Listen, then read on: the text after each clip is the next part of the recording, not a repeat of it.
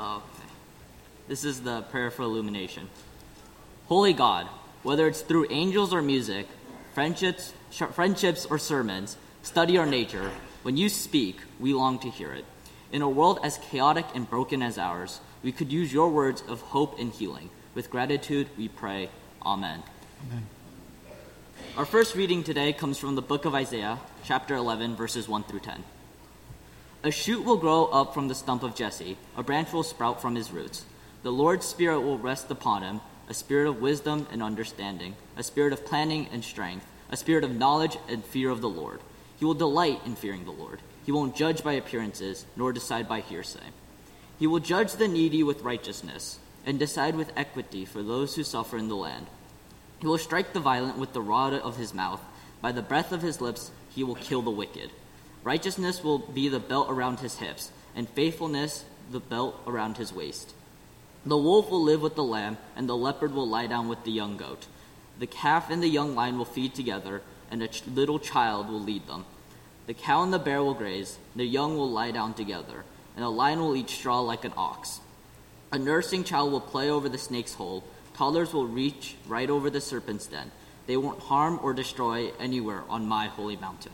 The earth will surely be filled with the knowledge of the Lord, just as the water covers the sea. On that day, the root of Jesse will stand as a signal to the peoples. The nation will seek him out, and his dwellings will be glorious. This is the promise of God to our ancestors and to us. Thanks be to God.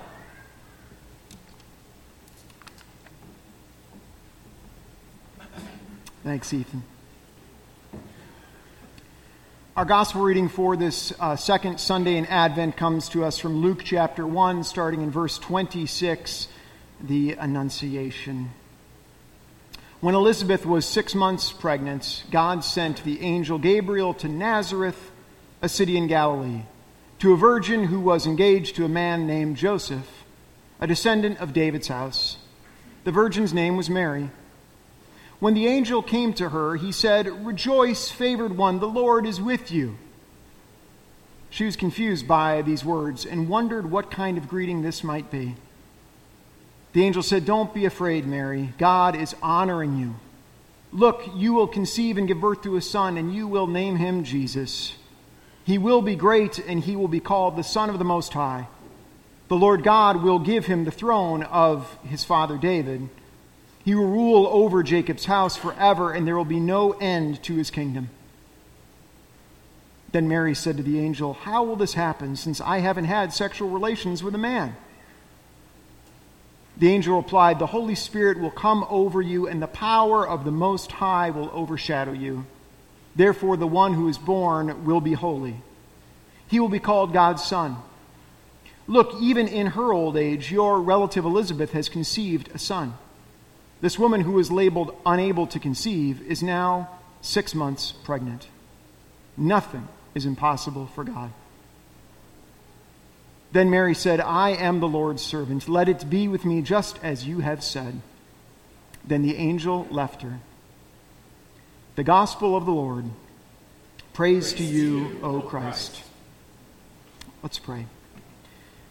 God of impossible love, you needed Mary to give her consent, to bear the scandal, to carry your word within herself.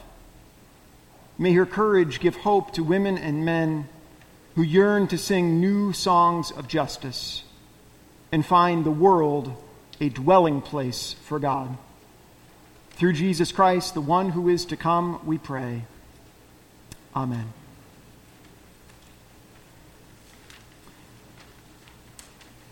God meets us in our fear.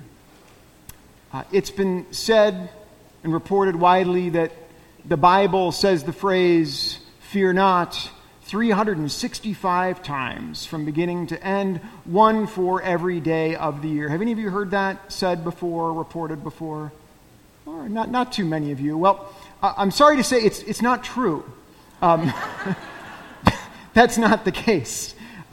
The Bible does say, "fear not," "don't be afraid," a whole bunch of times to a variety of people in different circumstances who are overwhelmed by fear and, like us, don't always know what to do with our fear. But for my part, I'm actually really glad the Bible doesn't say fear not 365 times, because, when you're afraid, being told to not be afraid, not all that helpful. When you're overwhelmed, paralyzed by fear, it's not like the only thing that you need is that piece of information that you've just forgotten. And if only someone would be so gracious to come along and to remind you, or to stumble upon some Bible verse that just says, hey, don't be afraid, and go, that solves everything. It's not how fear works. All right, we need more than mere reminders to not be afraid. We need something deeper. We need something more personal than that. I've said many times that the 5 months that I spent as a chaplain at Children's Hospital was every bit as transformative to my life as a minister as the 4 years I spent in seminary. I had this knack as a chaplain of always drawing that lucky card of being on call when the worst things happen.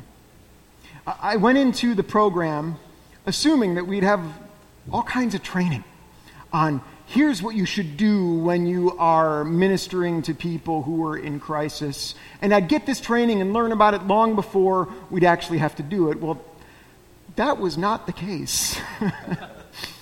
From the very first week of starting, I was thrown into situations that I felt completely unprepared for. My first night on call, which was my first week as a chaplain, was just one tragedy after another from the beginning of my shift to the end.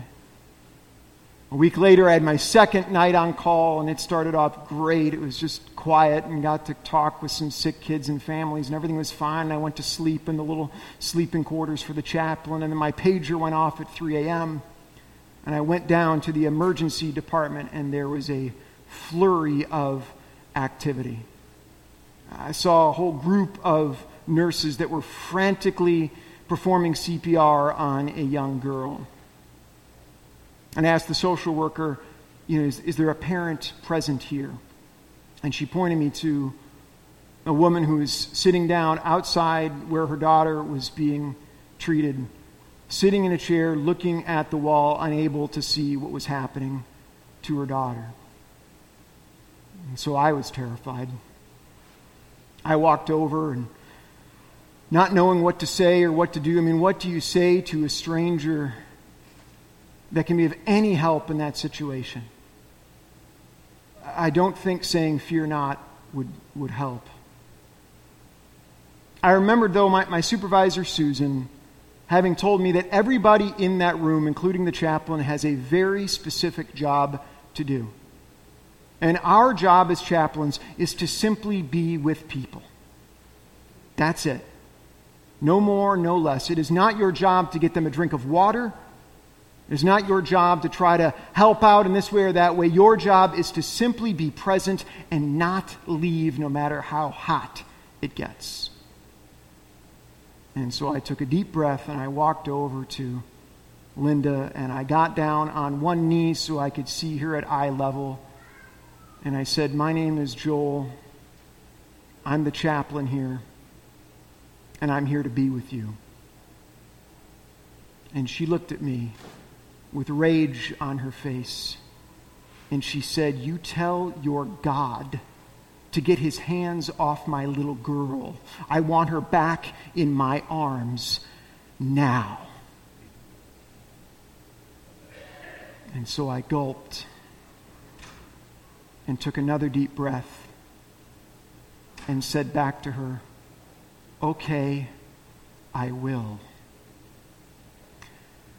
I don't know how you respond when people yell at you. I'm not a big fan of it. My whole body was freezing up and wanting just to get out of there, right? Get out of this space. Give this woman who is clearly upset some space to be away from me. But I remembered what Susan said, and I didn't. And so I just stayed present with her. I determined I was not going to leave unless she told me to go away. God meets us in our fear. Mary had good reason to be afraid. Here she was, engaged to be married. minding her own business, when out of nowhere this angel appears and says, "Rejoice, favored one, the Lord is with you."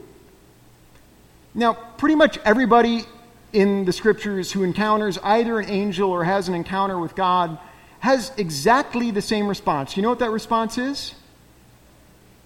They're all terrified.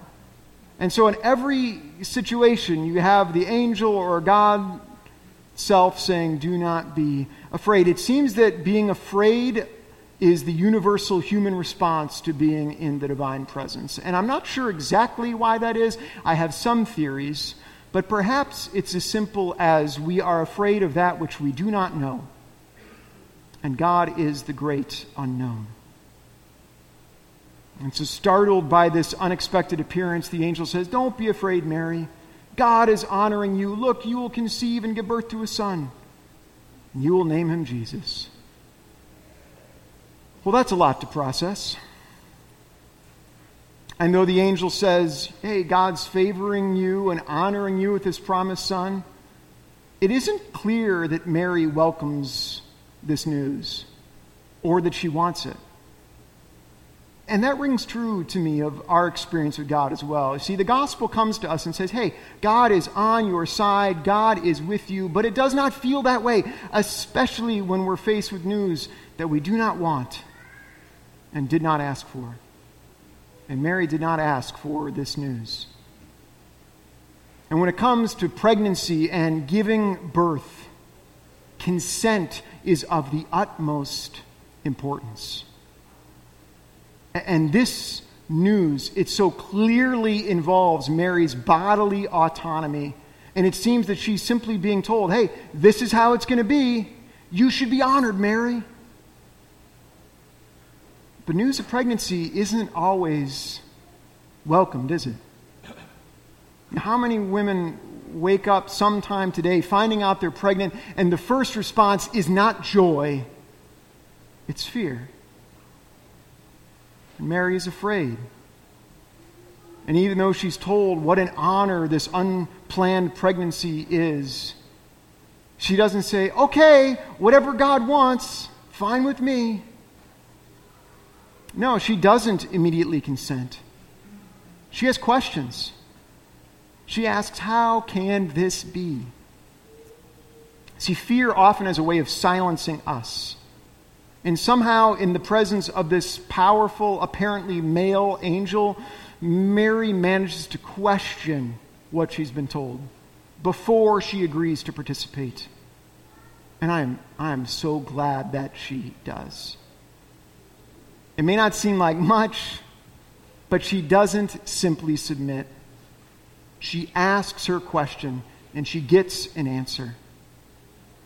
She's told that the Holy Spirit would overshadow her, and then she's assured, whatever it is you're going through, you are not alone in this calling, because your cousin Elizabeth, well, she's on the other side of this unlikely pregnancy path that the two of you are on. And after hearing that, Mary says, okay, I am the Lord's servant. Let it be to me just as you have said. You see, it's not being told, don't be afraid, that helps us in our fear. What helps us is knowing that we are not alone. See, God meets us in our fear, and the way God normally does that is through the presence of other people who are willing to walk through the dark night with us, refusing to leave us on our own. I did not leave Linda's side that night at the hospital. Awkward and afraid, I stuck it out. And she never told me to leave, but she wasn't quite done yelling at me yet.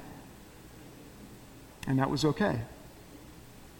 And those brave nurses spent more than 2 hours doing CPR on that 6-year-old girl. And they put her on ECMO right there in the emergency department, which is a heart and lung bypass machine, one that's normally only done in the OR, but they were afraid she wouldn't survive the trip from the emergency department to the OR, so they did it right there in the emergency department. And I was sure she was going to die. But somehow, some way, she survived the night. And so we kept waiting. And over the next weeks, we all feared that even if she woke up, what kind of life would she have? What damage was done to her brain, to her heart during that ordeal? But eventually, she woke up.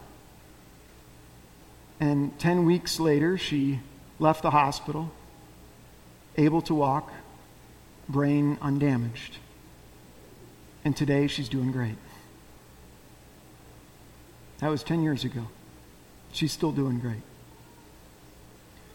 On their last day in the hospital, I had seen them many times over that 10 weeks, but I went to say goodbye, and Linda apologized to me for yelling at me that night. She said she was just so mad at God, and she just needed someone to yell at. And I said what was absolutely true, which is I was honored to be the one you could yell at.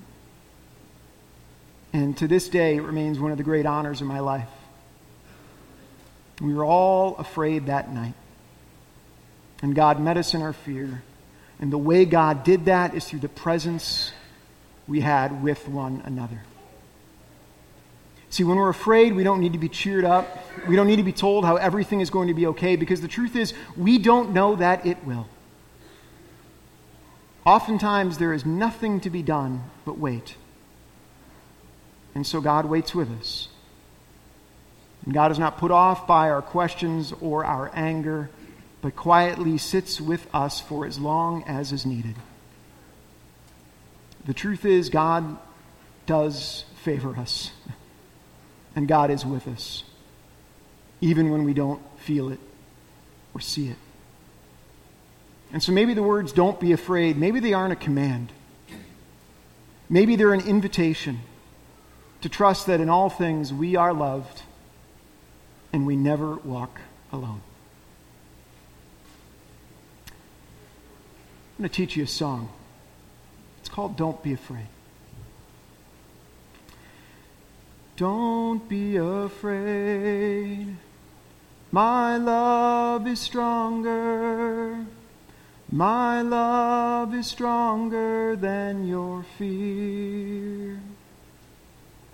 Don't be afraid, my love is stronger, and I have promised to be all